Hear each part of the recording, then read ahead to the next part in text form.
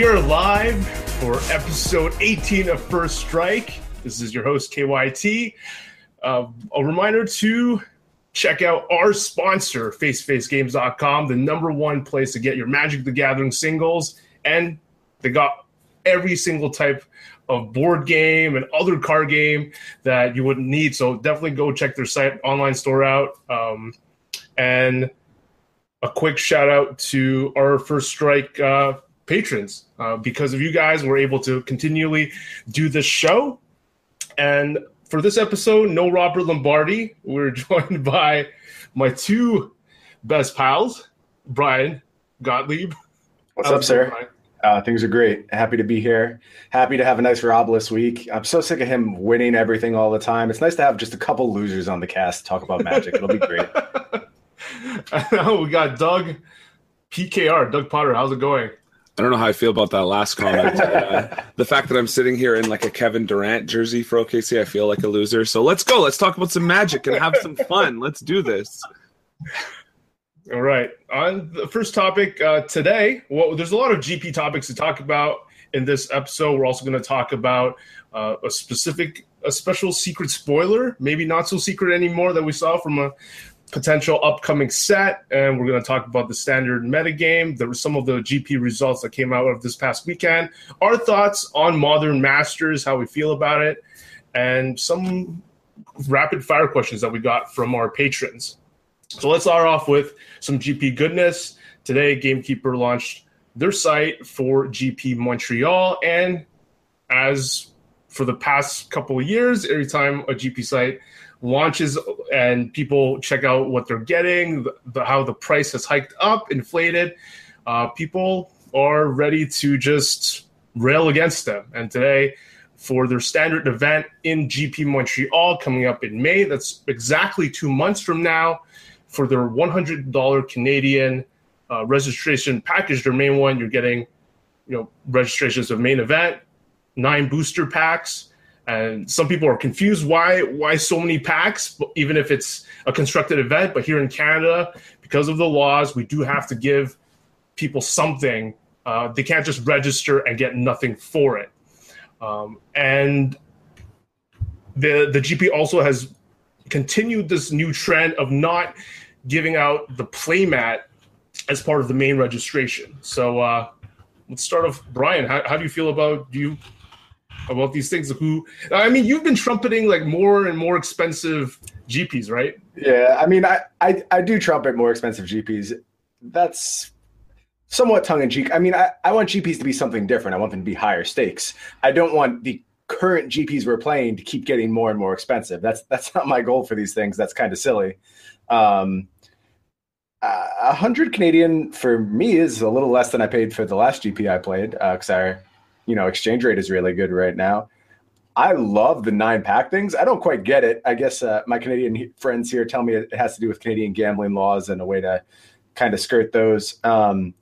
But maybe we can team draft again. Do you guys remember team drafts when everyone used to just go to GPs and we'd get our squads and we'd battle literally all night? I remember GP Nashville in like 2011. I didn't sleep the entire weekend. Like, we just team drafted every single time the main event wasn't going on. And it was great. I love team drafting. So maybe these 9 packs floating around can get some team draft action going. But yeah, the price keeps going up and up. As we keep talking about here, we have a supply and demand issue. There's a tremendous amount of demand. Tons of people want to play in these things. Raising the price is not really affecting the number of entries all that much. They've trended down a little bit, but we're still in that 1,500 people. Some huge GPs like the Japanese GP, I don't know the exact attendance figures, but it was tremendous. So I don't think you can totally say that GPs are getting smaller. They're holding pretty much where they were despite this price increase, and it's not going to change, guys. It's going to keep happening. I think people are doing the right thing by saying, hey, we're sick of this, but do you know what companies listen to? They don't listen to your Twitter account. They listen to your wallet. That's what they want to hear. So if this doesn't work for you, you have to stop going to these GPs. We as a community have to stop going to these GPs. That will ultimately bring prices down. But right now, we're all just paying the price. Price is going to keep going up. It's unfortunate, but that's where we are right now. So, yeah, Brian. Like, a lot of people Some pro Magic players that I talked to at GP New Jersey were saying like, man, I might not be able to continue playing. I might not be able to go to all these events anymore. But some of the time, I mean, we're at that point where that I actually might be true. Like in the past, I feel like, this person is still going to show up, right? It hasn't crossed that barrier. I have a hard time believing that the GP, I mean, if you look at the cost of going to a GP, the actual entrance into the GP is such a small percentage of that cost. You have travel expenses, hotel expenses, other time lost. Honestly, even as we have now, I mean, when I played my first GP, I think it was $30. So we're talking about having tripled prices at this point.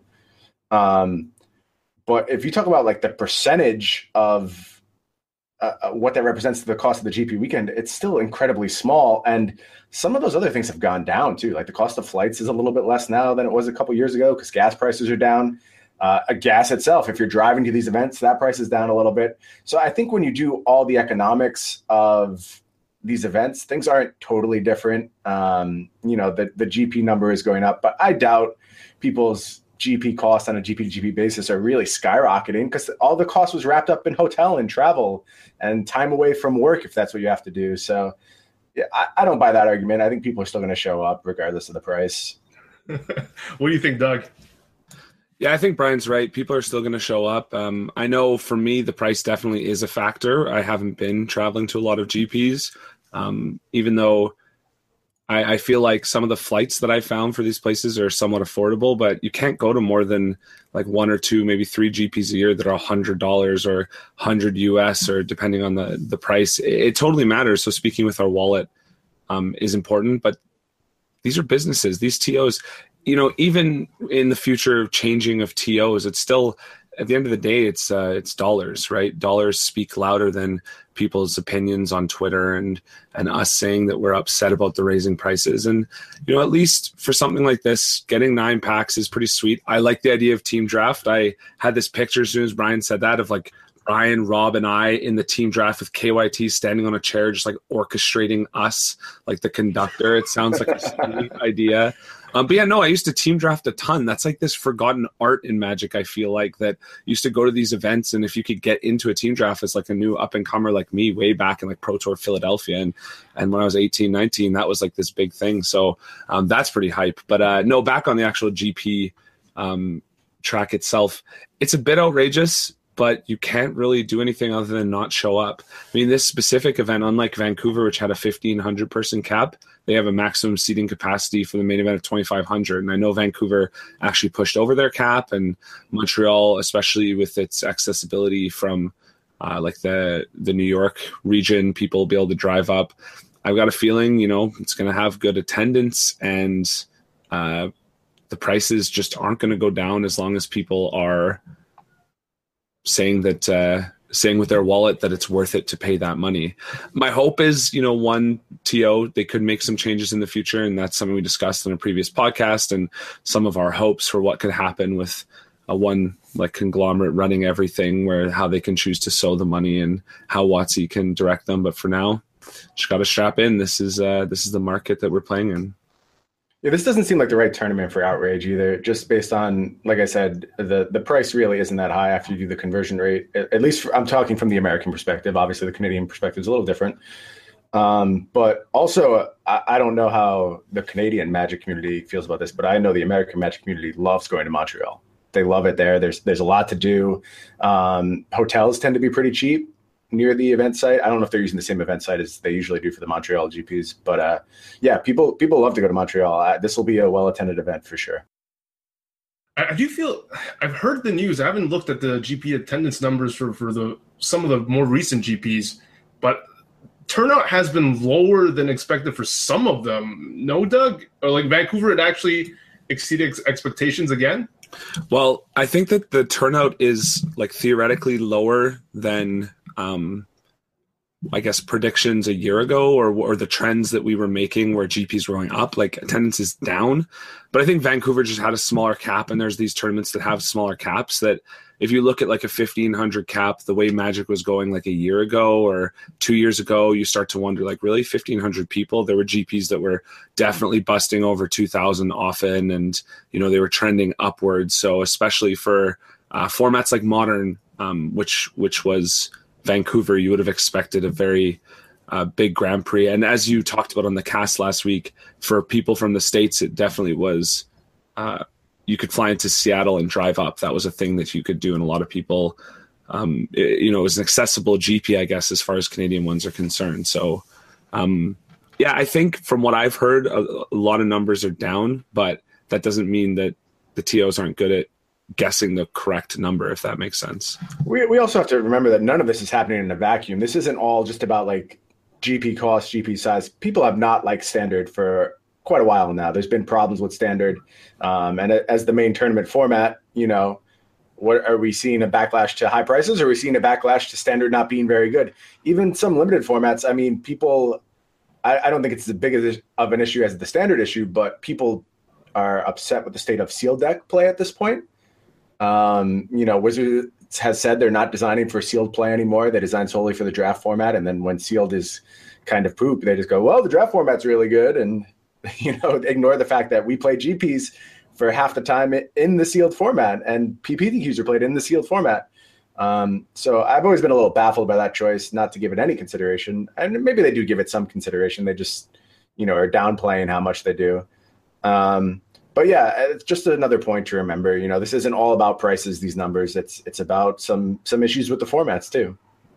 Right. There's all these factors. Yeah, I just want to say it's regional too. Like, you look at the GP this weekend across the seas, and it had 2,700 people in the main event.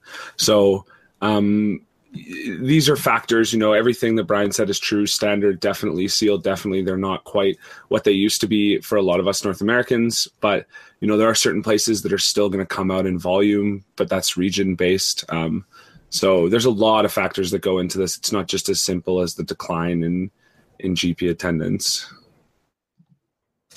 Brian, you brought a point that I didn't even think about considering, about how, like, it's just a part of the overall costs. Of course, I'm sure there's a lot of those grinders that will like scrape every ounce of value. They're like I've been to GP Quebec City, where apparently a person, like one of my friends, was staying in a room with like 11 people or something. Some people are really grinding that value. So I think those people, they're like seeing, $100 GP. They're like, that's a huge thing for those type of people.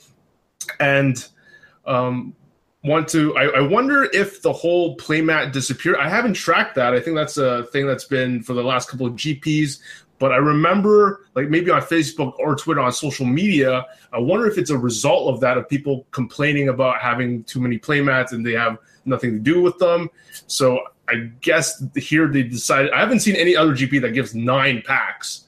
So instead of the usual 6, they give you an extra draft set instead of the playmat. Continuing on to the GP whole entry fee thing, let's get down to prize structure. This past weekend, a GP in Shizuoka happened, where two players at 12 and 3 didn't cash. I mean, is this reasonable? And if not, what steps can WotC or TOs take to rectify this? Well, it will only be CFP next year, but what can they do to rectify this? Starting with you, Doug. Is this a problem?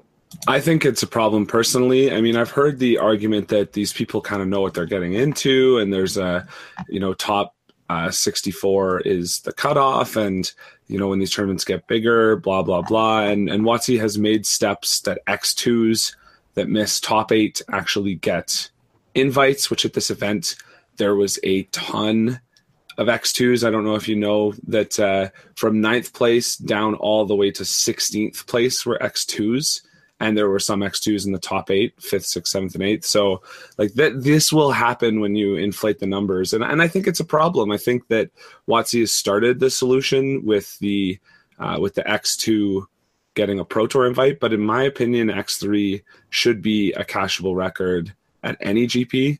A couple things that you could potentially do in my opinion, if WotC agrees, and that's the big thing, if they agree that X3 is a valuable enough record to award prizes, they could say top 64 or 36 plus points, like for the bottom prize. That's one thing. But I think something that I've been considering for a while, and I do understand all the logistical issues with it, but the way that there's these bigger tournaments and the way you want the cream to rise to the top, why not just add one more round on day 2? That's honestly, like, when I've thought about it and talked to some of my friends about potential solutions, that's the one that feels like, it might solve some of these problems, like with the X2 for the Pro Tour invite problem that they fixed, as well as the fact that you've got an X3 not caching. And yeah, I get it.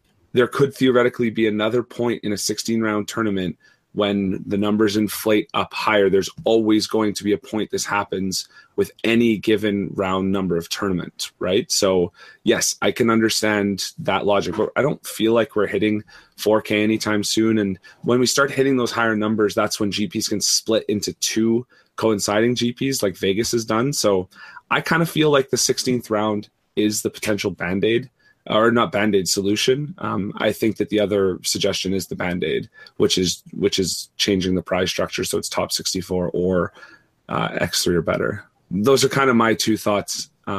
Curious to hear what Brian has to say about it. Yeah, I think there's a ton to unpack with both the situation and what you said.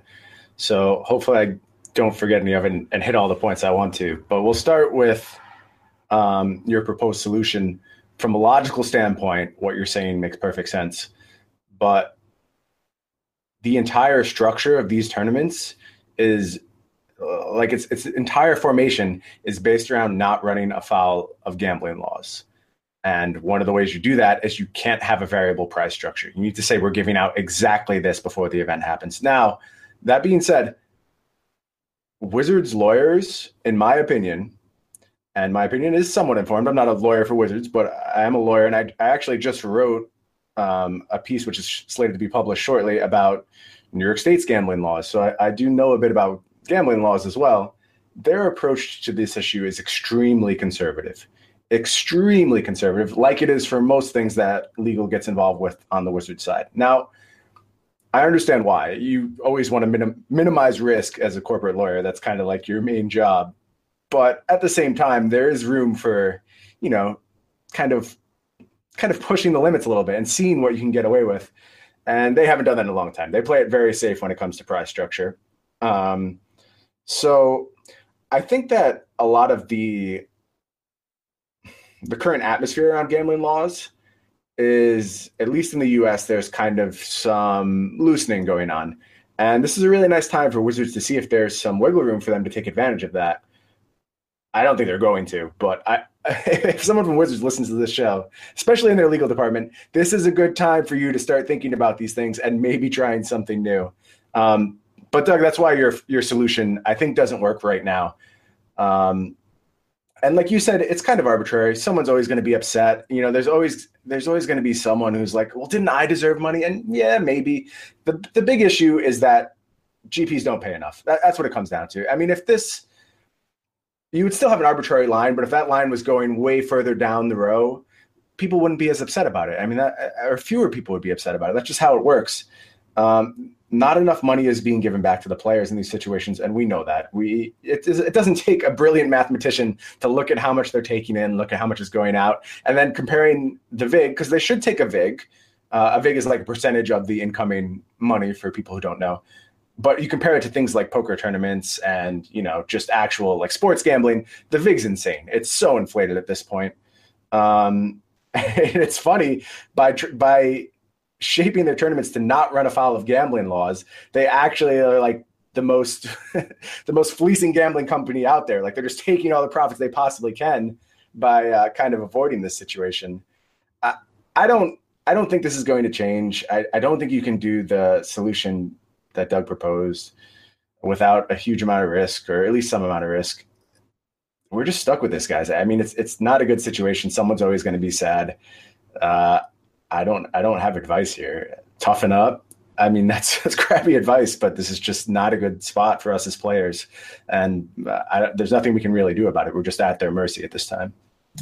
What about 16 rounds, though? Because I don't see why that's against the gambling law. No, 16 rounds is good. 16, I mean, they've said many times in the past they're concerned about time. They don't want to be there all night. And, again, you could always say when 16 rounds gets crowded, you could always go, why not 17 rounds? You have to draw a line somewhere. They drew it at 15. I understand why they don't want to go to 16, but that makes sense. 16 rounds makes sense. It's something they can put on the table. But also, we should bear in mind that this is, an X3 not getting paid is not something that happens very often at GPs. Almost never, at least in the current climate. So I don't think we need to pull out the emergency. We don't have a fire on our hands. We don't have to make really rash decisions. And another round is a big cost to a lot of people. I mean, people plan their flights out at certain times, make sure they can get up, get ready for work on Monday morning. So adding the additional round it's not free. It does have an impact. So, yeah, I guess this is one of those things where, like, I'm glad I don't have to be the one to figure out the solution to this because they're kind of between a rock and a hard place without taking some more institutional risks. So, yeah, my thoughts is that I understand there's more costs. There's more costs necessarily towards judges. There's more costs towards people coming home. But I don't know, 16 is the number at the Pro Tour. 16, what it would also potentially do, I think, is these players who are making day 2 at X3 have a higher shot of not being dead, and that's another huge benefit. It can help mitigate this X2 into top 8 problem. I feel like and if you start wondering, well, where's the money going to be to pay the judges and things like that, you just described there's this massive vig. And the thing that's crazy about Magic, in my opinion, is you're right. Like poker tournaments take like a 10% vig theoretically. This will be like a $500 buy-in with $50 to the house. It's much larger now, but that's like the baseline. But the thing that's crazy is they tell you what they're taking. In Magic, it's awful because not only is it huge, it's not transparent, which is, to me, is awful. You need people sometimes to spell it out for you that know more than you, which is a huge problem as well. But I don't know. I just feel like the extra rounds. There's been GPs in the past. I know there has been GPs in the past where they play an extra round on the Saturday for whatever reason. I've attended one that you play your full GP day 1, and then there's a cut. And then after that theoretical cut, those who have day 2 play one more round. And they've done that because they have to be out the next day by a certain time. It has to be earlier for their rental agreement or something. But there are solutions, I feel like. Just saying that, no, this is not something we can do or not something that's worth doing isn't good enough for me. I want better reasons why we can't just add around. People love Magic. We're spending $100 Canadian, 75 US is the registration price online for people that don't want to actually go upload conversions and want to just pay a little bit more to Gamekeeper. But you can afford an extra round as far as I'm concerned. I say go for it. I want to push for this. I'm not giving up this easily. But, this was the other side of this was previously a hot button topic in the community where people were like, we can't have 10 rounds on day 1 anymore. And, we're not trying to extend these tournaments to 16 rounds. And people were upset about it back then. This is a fight that the community actually already won, to keep GPs at 15 rounds. I remember that, but this was a different time. I played in that time, and it was kind of absurd, I felt like, back then, because these GPs were like barely cracking 1,000 people often back in the day. So we're talking about 2 different eras. We're not arguing under the same tents, in my opinion. Things that back in the day seemed absurd nowadays can seem justifiable. That can happen. So I don't know. I say we start this discussion again, personally. I'm just completely new to this 16 rounds thing. But can you is the basis of it just to reduce the amount of people that are X2, like amount of people seeding into the PT? Well, so the theory with the X2s not making top 8, getting a Pro Tour invite, was because of how bad it felt to get 13 wins and not get there. And that really started cropping up. I really remember the discussion starting just before the first Vegas, and that's when they decided to do it. But if you think about it, if you add one more round, it just disseminates all those records one extra level. So all the X2s split in half, where half of them stay X2s and half of them are now X3s, and all the X3s split in 2. So it basically just like fractures all of the standings out. And yes, you still could get 13 wins, and previously that would have been a Pro Tour invite. And now 13-2 is now 13-3. So yeah, that could feel bad, definitely. But I don't know. It just, with one more round, having that good a record goes rewarded more often. Being an X2 in a 16-round tournament with like 1,500 people, you're certainly going to be in the top 8. You're probably going to be able to draw in that last round at X2 to be in X2 and 1 into top 8, where now you're often fighting in that last round to remain X2 instead of being able to draw in. If you retain an X3 record in one of these tournaments, you're certainly going to cash. And often if you're X3 going into the last round with good breakers, you'll be able to draw in. That's kind of what will happen in the new system. If there was, now no one is talking about this. This is just spitballing. This isn't something that I feel like they're heavily considering, but it's something that I think could solve some of these micro issues. They're not huge issues, right? Like Brian said, it's just someone feeling bad they didn't cash. It's some people that didn't get into the top 8 with their X2 record, where meanwhile I got into a top 8 at an X2 and 1 record at a different event, right? That's just kind of how it goes. But I feel like an extra round could fix a lot of these micro problems. Yeah, I did some research because I remembered an event I played that was 16 rounds. So I went back and looked. GP Toronto 2010 was 16 rounds. It was a sealed tournament. It was about 1,200 people, if I remember correctly. We played our 10 rounds day one. I remember I went 8-1 and 1. So I think you played 10 rounds with your seal deck, and then there were 2 draft pods on the next day. And that was at 1,200 people. So I'm not sure why we went to 16 rounds for that event. I mean, I guess this was the problem, is that they were like TOs were doing these things arbitrarily. And there needed to be some consistency to the way GPs would operate so you could plan appropriately. And you know, this is weird. I didn't expect there to have been so few people participating in this tournament when I went back and looked at it. But yeah, 1,200 people, we played 16 rounds. I'm glad that's not the case anymore. That's crazy. Yeah, that was one that good friends of a lot of ours, John Rowe, took down. But yeah, this is what I was saying. People were arguing that this was a stupid idea in a different era with different numbers, which is kind of why, for me, I kind of want to change the parameters when we're talking about 2,700 person GPs or 1,500 person GPs, which is quite a bit more than 1,200, honestly, like that extra 300 people, or this Montreal with a 2,500 person cap. I think it's something worth thinking about again. And yeah, in sealed tournaments, it's really rough to do 10 rounds on day one, but I don't know. I think it's one of those ends justifies the means conversations. I don't KYT is perplexed. He doesn't know what he wants. That means we've effectively argued both sides of the conundrum. Brian, you mentioned how like obviously the poker player in me is gonna quickly quash that, which is like, why don't they just do like Poker Stars or whatever, just have a prize structure so that the rake is you can expect the rake to be roughly the rake or vig to be roughly the same, so you don't feel like you're getting that consistent experience. You know you're getting owned for X amount every tournament, but you just explained that they can't do that.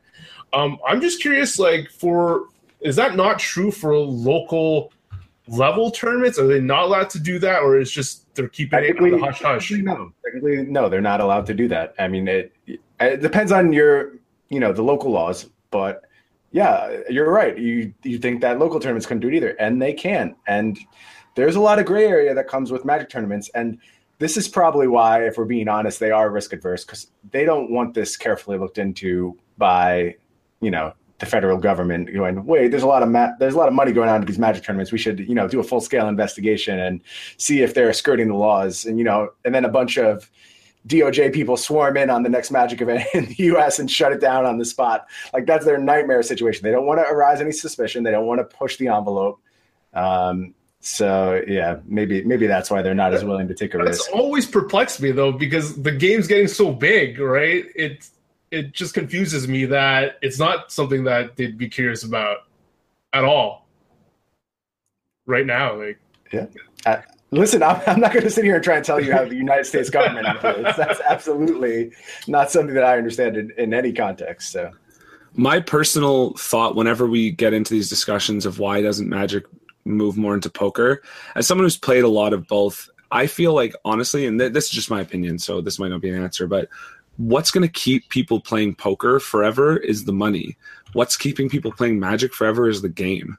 Like, I think Magic is just the best game, and they keep, the standard format sucks, but they keep us in because of the game, and that's why there's so many people willing to overpay for GPs and willing to stick through to chase blue envelopes, to go to this Pro Tour that's, this fun experience, even though ultimately really we're not getting our money's worth. That's kind of where I stand on it, and I always kind of have stood on it, and I kind of feel justified when I gave up really trying to make a go at poker because I hated the game ultimately, and it was just a money chase.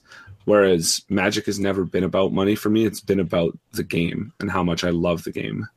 So that's kind of like, I think they're marketing more towards play this awesome game. They're used to say, play the game, see the world. Whereas poker without money, like, have you ever tried just playing like free poker with your friends? I've had friends say, hey, let's just play poker for free. And you're like, that's the stupidest idea I've ever heard. That's not fun. The game sucks. So I don't know. That's my opinion, at least.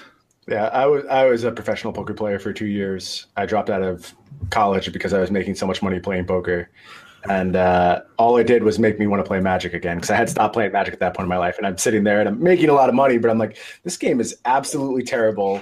What about these Magic cards I used to play with? That game was sweet. And I was back playing Magic all the time. So that's a good test, Doug. If you can't play it without money on the line, then you probably don't find it as fun as you think. So have you seriously tried just playing? Everyone's like, oh, all in. It's stupid. Like, come on. Yeah. It's the dumbest thing ever. Let's play test these hands against each other. Brian, like you were mentioning, probably it's probably not allowed. It's just I've been to a lot of PPTQs. I wonder if it changes, if it's boosters where prizes are announced like a round or two after the tournament. Yeah. I'm sure, Doug, you've been in tournaments like that. I don't know specifically. I actually thought about writing on this topic, but I think it only matters to very few people in the world, definitely very few lawyers in the world. So that's why I ultimately moved away from the legality of Magic tournaments for my topic. But I think I complain about playing in tournaments where I'm getting my entry fee back, even if I top 8. That was in, but like I'm getting it back in booster packs. So yeah, converting your currency. Awful. Like I top 8'd, I should feel pretty good, I guess. But a lot of good talk, and I could see maybe 16 rounds from Doug, and I could see Brian, like you said, do like some of these other tournaments do. Just be prepared to lose money, and maybe we might see that under one TL. We'll see. I'm excited to see what happens next year. Coming out of the GP weekend, there were I posted this message on the First Strike podcast Facebook page about this is GP Porto Alegre. I don't know if I'm pronouncing it correctly, but this was won by Timur Tower. And there was a comment on the main page of cyborg.com or whatever the new link is. Just when we thought the format had been solved, the diversity showcase at Porto Alegre will likely surprise the world. Making top 8 were 5 different archetypes and variants, including the tournament-winning Timur Tower. But of course, after Swiss standings, the top 5 of the top 8 decks were either Mardu Vehicles or 5-color Saheeli, and then there's the Timur Tower deck that won, and some green-black variants. And I felt confused of how they could say that, because basically the 2 decks that we've been pimping on the show, Brian, just basically look like they dominated the top 8. Do you want to know how they could say that, KYT? How? They're getting paid to say that. Like, they work for Wizards. Obviously, it's in their best interest to point to this format being interested. And listen, Timur Tower winning this tournament doesn't change anything about where the metagame's at. Timur Tower is a fine tier 2 deck. It is entirely capable of winning the tournament. No one ever disputed that. That's not the issue here. The issue is the rest of the tournament, which was filled with 4-color Saheeli and Mardu Vehicles decks. There's nothing new to see here. This is not an evolution of the metagame. This is a tier 2 archetype winning the tournament, just like a tier 2 archetype is totally capable of doing. I don't think that that archetype is favored against either of the two big decks. I think it's at best 50%. Especially post board, those two decks just get way better than every other deck in the format. That's the biggest thing, is that if you're prepared, if you have like Bristling Hydras in your sideboard from the Saheeli deck, the Temur Tower deck's gonna have a really hard time dealing with that. So there's plenty of preparation, plenty of steps you can do to deal with any deck from Mardu Vehicles and 4-color Saheeli. Don't buy the hype.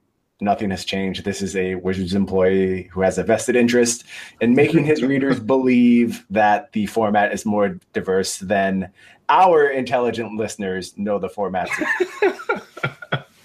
There were two GPs, and the other GP we mentioned before, that's the one where 2 X3 people did not cash. Shizuoka. I love the headline for that one. It's basically saying how someone played in the first tournament, took Owen Turtenwald's Mardu Ballista deck, and won the tournament, and you saw 6 Mardu Ballista decks in that top 8. So again, the deck is... Format sounds like it's in a good place, right, KYT? It's only 6 Mardu Ballista decks. Everything's fine. Look at how interesting things are. The other 2 decks are different, so... Oh, okay. Everything's fine then. Diversity. Hey, my question is this simple, and I'm sorry for those of you this is going to go over your head, but the question is this: if Villanueva and Duke can lose, are they no longer the 1 and 2 seed? Like, come on, anyone can lose. That was a little NCAA basketball, but my point is, Temur Towers, Villanova, Doug. Villanova. I'm Canadian. My point is, anyone can win a tournament. Like Sphinx's Tutelage won a tournament last year. That didn't mean that it was the top deck of the format, right? It didn't mean that it was even a contender. It just won one weekend, and then it disappeared. Now, Temur Towers is better than where that Sphinx's Tutelage deck was in that format, in my opinion. And it's certainly something that could win again in the future, but that doesn't mean that it's not like a 10%er in these tournaments, as far as like, 10% it's good, 90% it's bad. And then one day, oh, look, you just got lucky and you did well in a 576 person tournament that was 15 rounds. Like, so you could afford more losses on your way through to make top 8 that, oh, if you even had 2 losses in Japan, you probably weren't top 8ing, where, in a 500 person tournament, you could get 3 or 4 losses potentially in top 8. So you got to take these things with a grain of salt. You can't just look at a first place deck and say, oh my goodness, like this deck is awesome. I was saying on the cast before we started, the 17th place deck out of the Japanese GP impressed me more because it got 17th place this massive GP and played 14 planes. So y'all can go look that one up if you want after the cast, because that's a cool list. But I'm more impressed with that than the Temur Towers deck that won personally. Yeah, there's plenty of other ways we could beat up this result too. I mean, it's kind of like beating a dead horse at this point, but like average play skill at a Latin American GP is way down. That's not to demean the Latin American communities. There's obviously great players from there, but per person, the average play skill is lower. There's fewer GPs. There's fewer people who play a lot of Magic. There's fewer articles written in, their native languages, so they have access to less information. It's just a fact. So, yeah, this is good try, Wizards, but the First Strike Nation is not signing up for your narrative here. We know that things have not changed. Sorry. I don't know if we've ever expressed our personal feeling on deck diversity and if, because I think, I don't want to misquote Jerry, but I think a few years ago I remember him tweeting that like his preferred format is a specific amount of decks in the format. Like, whereas a lot of people, like skilled players, hate Modern because the whole you can't prepare for anything type thing. So Doug, where do you stand in that spectrum? Are you more of a let's have 3 top decks, I'm cool with that, or you like the whole Modern flavor? I feel like I'm an outlier because I don't really mind either, but I do think that there's some merits to 3 top decks where you can start the little metagame cycle, the rock, paper, scissors. That said, comparing it to now, which I don't know if you were doing, but it kind of sounded like it had glints of that. 2 top decks and then some tier 2 decks is much different than 3 top decks. Definitely. So as much as I like rock, paper, scissors formats, which I do, because you can find edges and hedge one matchup to go towards the other, or find these techie cards that people aren't thinking about where it turns out they're actually good against both of the matchups out of the sideboard in unique ways with different configuration plans. Like that kind of stuff I think is super cool. Like when Green Black was one of these top contenders, we thought, and yeah, it's kind of resurfacing, but you think, oh man, bringing in Fumigates is good in the mirror and it's good against Green Black. Like I found this really cool, edge in two of these matchups. That I like. Two decks is not fun, but when metagames are wide open and players get rewarded for either knowing their deck inside out or properly sideboarding, I'm a big fan of that as well. That's how I RPTQ'd. The only one that I ever played was a friend of mine helped convince me that no one was on Graveyard Hate at the time, so bring Living End, and it was a total, pierce through the metagame where I played against literally one copy of Tormod's Crypt the entire day, and it's like the only game I lost in the top 8 when I 2-1 to get to the Pro Tour was the one copy of Tormod's Crypt he had. So I like that in huge open metagames where you can kind of figure out where the holes are. So that I am a bit of an outlier, but rock, paper, scissors metagames are really fun, I think. Yeah, I don't think you're misquoting Jerry, because I spoke to him in New Jersey and he said he loves this format. So I think that's pretty much spot on. I also love defined formats. I like when you can do week-to-week tweaks that you get edges from. My problem with this format is I don't love the play patterns. I don't like constant mid-range mirrors. I don't like everything being on board. I hate how reliant we are on planeswalkers. So that's not, I'm anti this format for sure, don't get me wrong, but my issue is not necessarily with the deck diversity. And I do think there are interesting decisions to be made in deck building. I just don't like the way the games play out for the most part. I am so sick of planeswalkers. Can we just have some time off from planeswalkers? Like, just give us a little break. We'll be excited to see them when they come back, but please, I have played enough Magic with planeswalkers.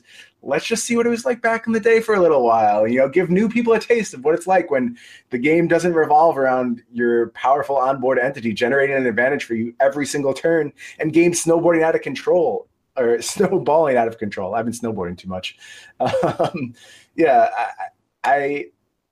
I really wish Wizards would consider pumping the brakes a little bit on this whole planeswalker style of Magic they've embraced. But they're selling sets. I can't see them backing away at this point. I think this is just kind of like, this is what Magic is now, and we're never going back. But put me down for a vote for no planeswalkers in the next set. I'm voting for it. But it's gonna happen. We already know. I know. Gideon's coming back or something again. I think it's funny because when Jace the Mind Sculptor happened, and it was this 4-mana Planeswalker that was so powerful, people were like, "Whoa, 4-mana Planeswalker!" And then they did this for a while. The only decent ones were 5 and 6 mana Planeswalkers, and Elspeth was great, obviously, but even being 6 mana, I feel like changed the dynamic of those metagames where you could actually get underneath before it came out. And then now we're in this 4 and 3 mana Planeswalker land again where it's just stupid. So maybe they have to get more expensive. Maybe that's the way of solving it, because I don't know if any fine middle ground that I would be happy with. This is a way of keeping their fun Planeswalkers, but upping them. Because you're right, it's only mid-range mirrors, because 4 mana for Gideon, he does so much at 4 mana, even before Heart of Kiran came out, where, it was Nissa on 3, Gideon on 4 that took me to the top 4. Or nowadays it's just, Heart or something into Gideon. And it's that, I think it's because people want cheaper Planeswalkers, and they're great and we love them because they're so good. But that's what kind of ruins this for everyone, because they're a cheap, renewable resource on board, not an expensive renewable resource like Elspeth, which was a game winner, but you had to get up to her. Seems we're all on the same page on that. Going to do a bit of a stretch to move to the next topic. When Brian talked about new cards, we saw Brian posted in our First Strike Nation group potential new card. This card's been spreading around the Twitterverse and Facebook universe for the past couple of days. I can't read Spanish that well, but good guy. It's Italian, I think. Italian, good guy, yeah. Karel Rodriguez from our nation. I think this is the translation. So it's, I don't know if you've seen this post, Brian. So it's the card's called Dusk, double white and 2 colorless sorcery. Destroy all creatures with power 3 or greater. And then it's like a split card, and the split side's called Dawn for 5 mana, 2 white and 3 colorless. Consequences. Cast a spell only from your graveyard, exile it afterwards. Return all creature cards with power 2 or less from your graveyard to your hand. What do you think about this card, Brian? Is my thought as well. So I speculated in our first strike community that this card might be the result of Wizards kind of being influenced a little bit by some other games out there, specifically digital games. This is a really neat, fun effect that comes up a lot in digital TCGs, things like Eternal, where cards are able to change state as they move across different zones. Things are tracked in the graveyard. There's like creatures in Eternal where when one of your creatures dies, it gets +2/+2. Now, for a Magic player, that doesn't make any sense because a creature dies and stats are erased. It's back to 0. Well, Eternal tracks throughout zones. So this is like kind of moving that forward a little bit, where you play a spell and then once it's in your graveyard, it becomes a different spell. I think that's really interesting. I think that opens up a lot of design possibilities. I think that this one feels a little weird to me. I would expect a little bit more symmetry between the card. When I first tried to do my kind of hackneyed translation of the card, just kind of piecing together the words that I recognized, I thought one side killed large creatures, the other side killed small creatures. And I thought that was pretty neat. Kind of like an incremental board wipe that you could save for later if you wanted to. So that part of it is a little weird to me. These two effects are a little dissimilar. I don't really know how they play together in the same deck. Like these are not typically two effects that you would want from the same style of deck, right? Like one is a control effect, one is a kind of like value-ish sideboard card, really, right? Like, doesn't that seem like a sideboard card you'd maybe want against a control deck as a way to re-up your threats later? So it'll be interesting to see how this card plays out. I'm 100% convinced it's real. I don't think we're having that discussion anymore, right? Like we're all on board with this is definitely a real card. So a little concerned about complexity creep. This gives us another zone to keep track of. We got to know exactly what's in our opponent's graveyards at all times, which is a huge problem with things like flashback. It's a little bit more pronounced here because you don't only have to track the card with flashback, you have to track how the card has changed when it hit the graveyard.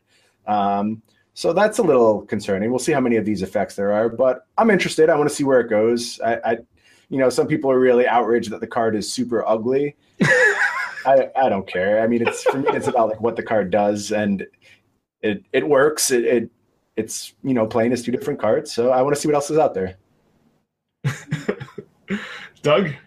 Oh, I have so much to say. I'm going to see if I can get through this as quickly as possible with this card. The first thing that I thought of when I saw this card is how frustrated Adrian Sullivan must be that on camera he's not allowed to lay his graveyard out sideways in front of himself like he used to do, because he used to have this long line facing sideways that was obnoxious, but now all of his graveyard cards would actually be facing him and he could read them properly without having to crane his neck.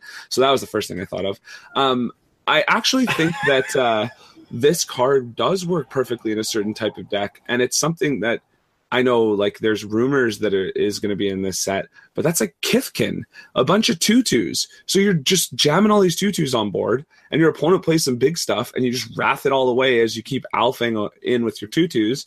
And then later in the game, once they've killed all your tutus, you just bring them all back to your hand, and you start round 2. So I think this card's pretty cool. I don't think it's super powerful, but I think it's a cool design. To me, I do see the symmetry between this, like, army of tutus being able to win at night, like destroying everything at night, and during the day rising back. I don't know. I see the symmetry. I like what this could open up in the future. We were talking at the card store about what if there was this card that like was just garbage on the front half, like 6 mana fog, let's say, but then was a creature that you could cast out of your graveyard that's like a 2-mana 6/6 trample or something like that. And it's like these spore clouds fall and then turn into a big plant. I don't know, but then you would have to have the creature sideways, and that would be awkward. But it gets my brain turning. I think it's really cool design. I think Brian hit it on the head when he talked about the digital games. Playing these games, there's mechanics where when you draw a card, it splits in two, then you can put it back on top of your deck. Now it's cheaper and you draw it and splits into again. And this kind of does feel like it's navigating into that territory. Last thing I'll say is one of my favorite things ever when I was doing Time Spiral Draft was when opponents would be playing like red-blue, would draw a card, then would turn it sideways and read it. It's like the best thing in the world. And I would often actually, probably shouldn't say this because locals might listen to the podcast, but I would very often draw a land and then quickly turn my head sideways and look at it and read it. I did that like probably once every 4 matches. It couldn't be too often, but like multiple times a tournament, or every 4 games, I'd say. Because it's some bluff potential. You've played this in game 1. Now you kind of do this head crane thing in game 2. Oh, right. They think you have it, but you've actually sideboarded it out. I don't know. I'm all over it. Love it. Big fan. Yeah, I'm looking at it. I can see why people, like, most of the comments that I have on my Facebook feed are people thinking that it's ugly, like Brian said. But, I just felt like when I first saw it, I felt like it's just a natural progressing mechanic. Once they've had split cards before, then they've gone and tried to play around with flip cards as much as possible. And now they've got this, like, weird split changing zone. It becomes a different spell, sort of like a flip spell in a way, but they have to put it on the same card.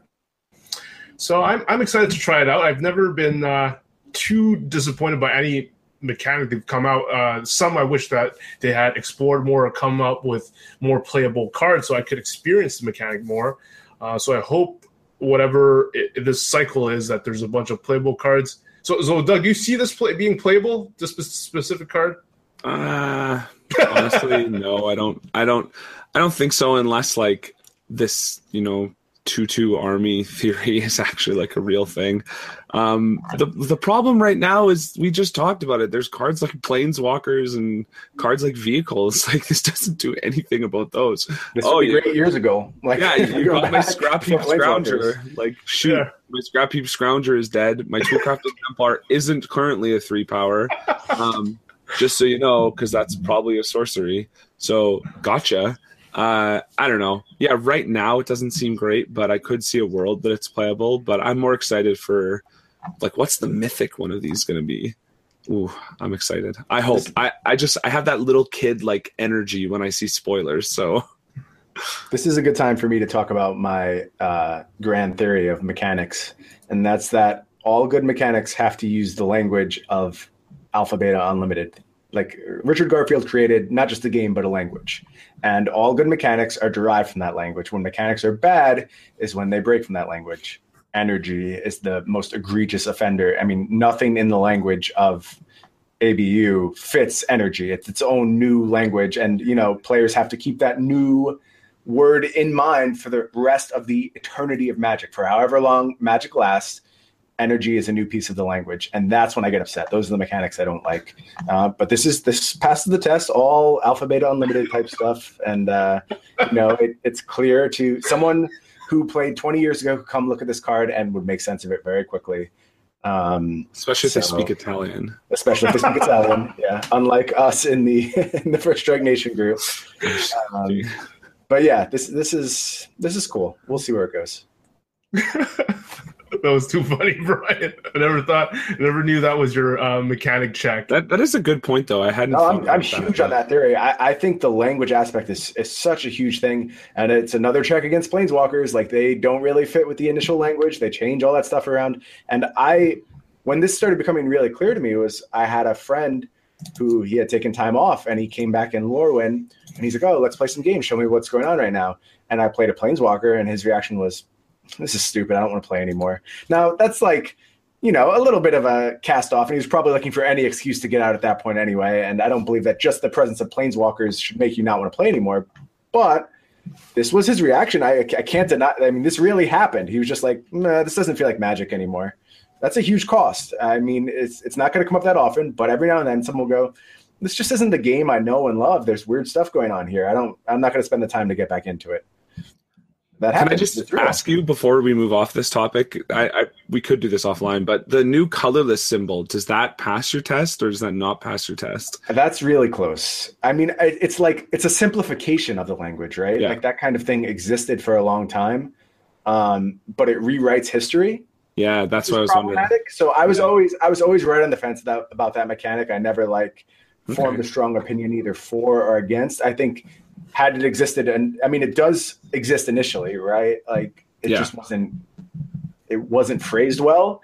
So we've made exceptions for things that existed back in the past and weren't phrased well, right? Like we took the time to sort out the phrasing for them. So I was pretty okay with the colorless mechanic. It seemed fine. Okay. All right. Man, I wish I need a list now. Unapproved mechanics. Moving to our last topic, this past week, Modern Masters just got released, and from my perspective as someone that works at Face-to-Face Games, we didn't do some crazy price on the boxes, and every time we would reload with some, it wouldn't take that much time for all of them to be gone. And when I posted on the Face-to-Face Games Facebook page that they were genuinely all gone and that we had re-put the last batch, that it was definitely the last batch we had available at the time. So it felt like, from my perspective, that it was selling like hotcakes. Doug and people were happy and people were excited in the in-store events. We held Modern Masters drafts on the Friday, the release date. We also held a sealed that a lot of people pre-reg for. It was $70 Canadian to play in the sealed. You got 6 packs and 2 packs per player were in the prize pool. So I think people are generally happy about the set. Is that your perspective, Doug? Yeah, I definitely saw hype around here in Edmonton. There was a lot of my friends that were posting pictures of the boxes they opened.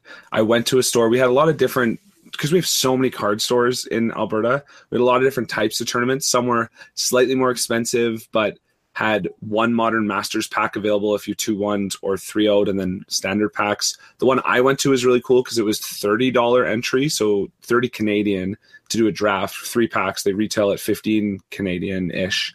So it was a really good value, but none of the prize packs were Modern Masters. So you just only got those 3, but you could win other packs. So there's a lot of different types of tournaments. And even though around the city, there's all these tournaments firing, from what I heard, they were filling up. We had, I think, 54 unique people at the card store that I was at, and you could do redrafts after the first one. Lots of people buying boxes while I was there, hearing stories that on the same day at all the other stores people are playing. There was a lot of hype. It was a lot of fun. I started off money drafting, and then after taking a few money cards was okay, let's build a real deck.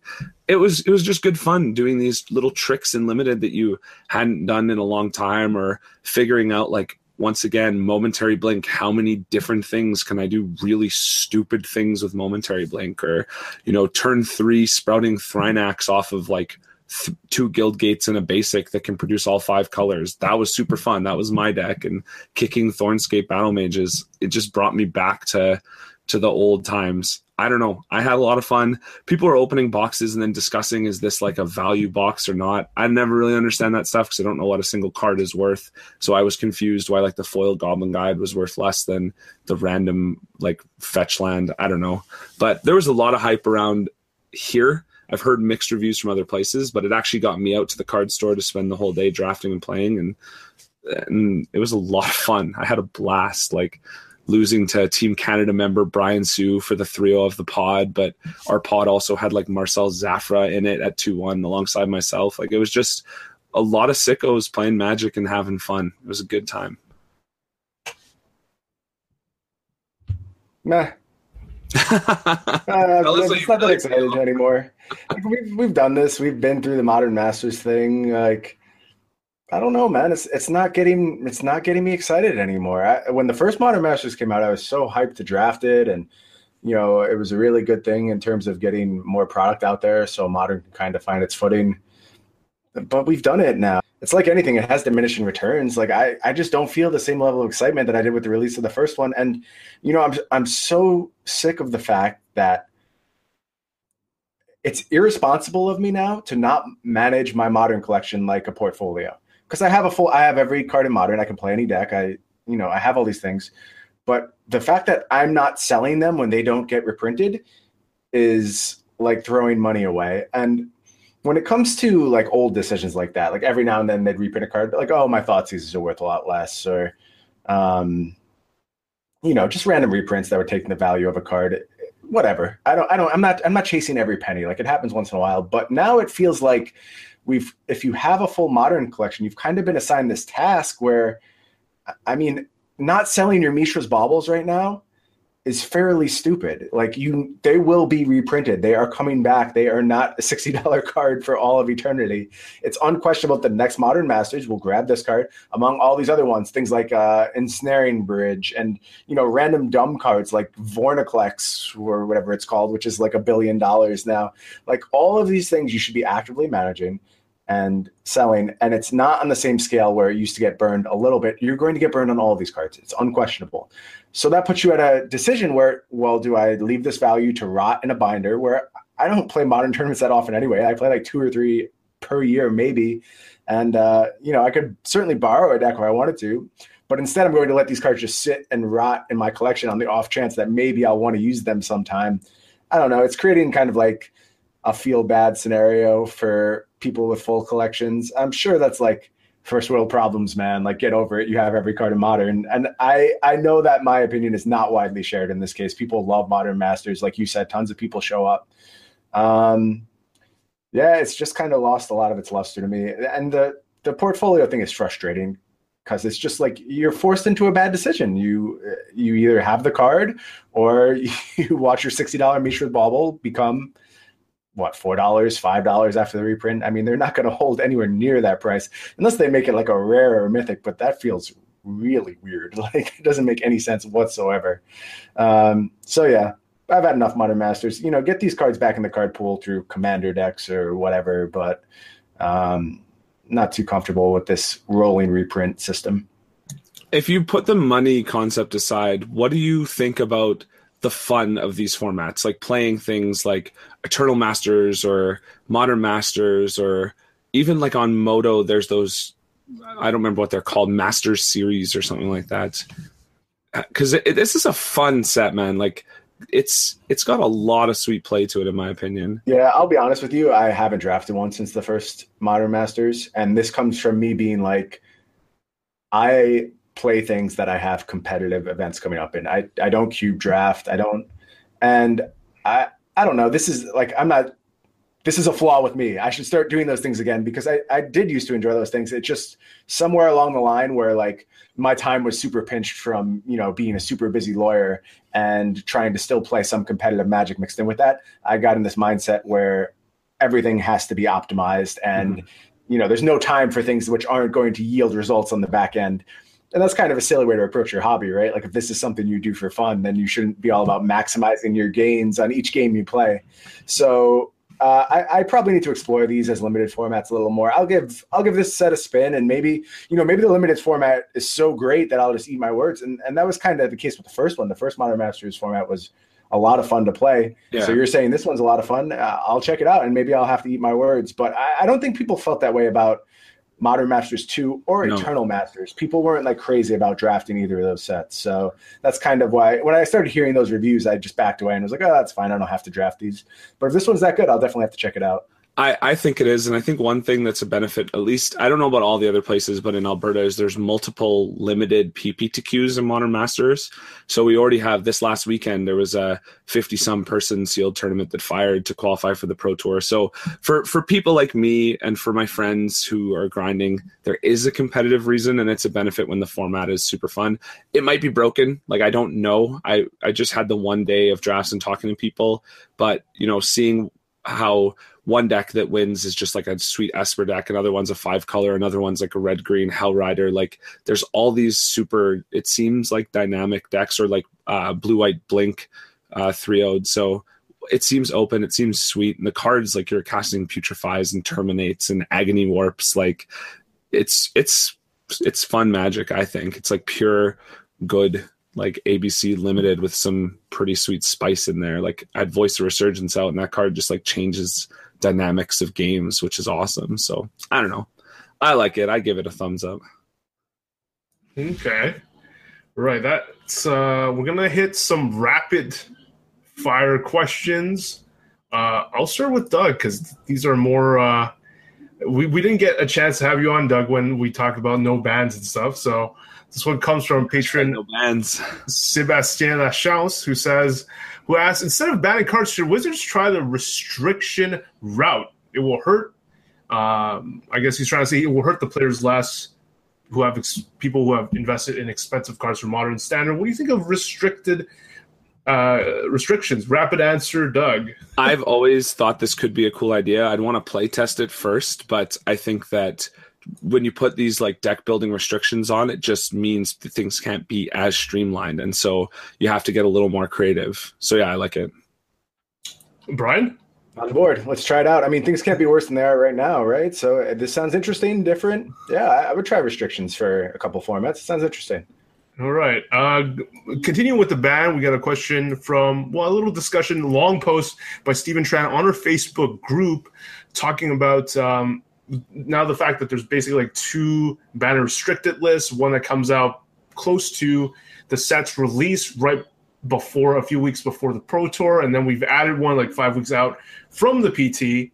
So he says, regarding last week's topic on the second BNR date, there seems to be some mixed reactions to having two BNR announcements, but has there been any discussion on scrapping the first one because you come up with this new set and you haven't seen the set for what it is before you start banning, and it already happened with Twin and stuff like that, Doug? Yeah, I don't like that just because it's pretty easy to find out if things are very, very broken before a Pro Tour and the first few GPs after a Pro Tour. And I don't really like the idea of rewarding those who can dedicate the most time personally. If you were going to do that, maybe the fix is you have to move that ban window to like 1 week after the Pro Tour, 2 weeks after the Pro Tour, maybe. But it can't be 5 weeks out, no. Brian, what do you think about the first announcement?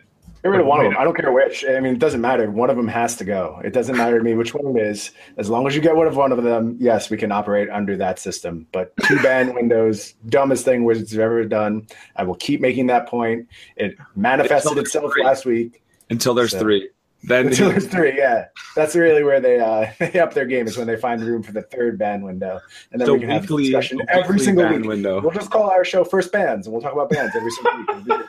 That'd be spicy. Every week's a new GP. First bans. And one last one by Daniel Magyar, patron of the show. What's the best Mardu build for the mirror? If I had to answer that quickly, I would lean towards, I don't know if you have an opinion on this, Brian, lean towards Sigris List, who tries to take advantage of Avacyn the most. I think it's one of the key cards, and was the first list that I've seen employ Stasis Snare in the sideboard, which is a great card to deal with opposing Scrappy Scroungers and opposing Avacyns, where sometimes you feel like your unlicensed disintegration might become taxed because there's other targets that you want to kill with it. Having that extra removal in Stasis Snare, I think, has to help that matchup, and I would just look to that build to start. What about you, Brian? Sounds right. Yeah, Stasis Snare, great for Gideon as well. But Avacyn is a key card. Ballista kind of changes. Its stock moves up and down, but Avacyn's a good place to be. Sigris List seems like a nice one if you really care a lot about the bear. All right. Anything you want to say to our listeners, Doug, before we head out? I think just on that topic, talking to locals, they've been testing a ton of Mardu. They really like 3 Thalia right now. So that's just the only thing I'll add into Great that. On the play. Great on the play. It gets much worse on the draw. You can sideboard it, but it's this card that can really dynamically change, certain matchups and can be very swingy, which is something that might be useful in that deck. But no, other than that, I had a great time today, and I think it was a good cast.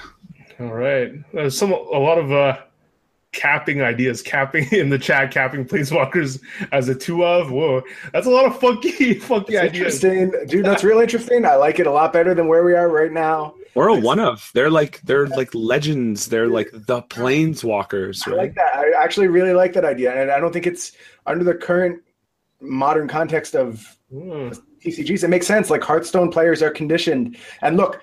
If you don't think Magic is trying to grab those Hearthstone players, if they're not, they're crazy. They should be getting the people who are like, this game's pretty good, but I'm really looking for something a little bit better.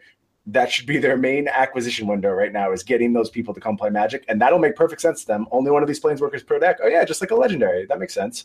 Good idea. I'm on board. Do something besides 4 Gideons in every deck, please. I like that, Doug. Like, give it a little commander feel to it. Just one of. Oh, I don't like it anymore. Wait, I don't like it anymore. Sorry. Oh, you're still gonna play that with Barry? You're still gonna play. He gets the one commander game to convince me that it's. All right. If you want to join our First Strike Nation, just go to patreon.com/First Strike, and I just want to shout out our First Strike producers. Like, this show wouldn't be possible without them. Adrian Murchison, Derek Pite, Misplaced Ginger, and our new one, Kyle Smirchuk from Alberta. That guy's awesome. He's been supporting me since the A-Team, so that's awesome. And we'll see you guys, everyone, next week. So there, guys, for Brian, Doug, and me, we'll see you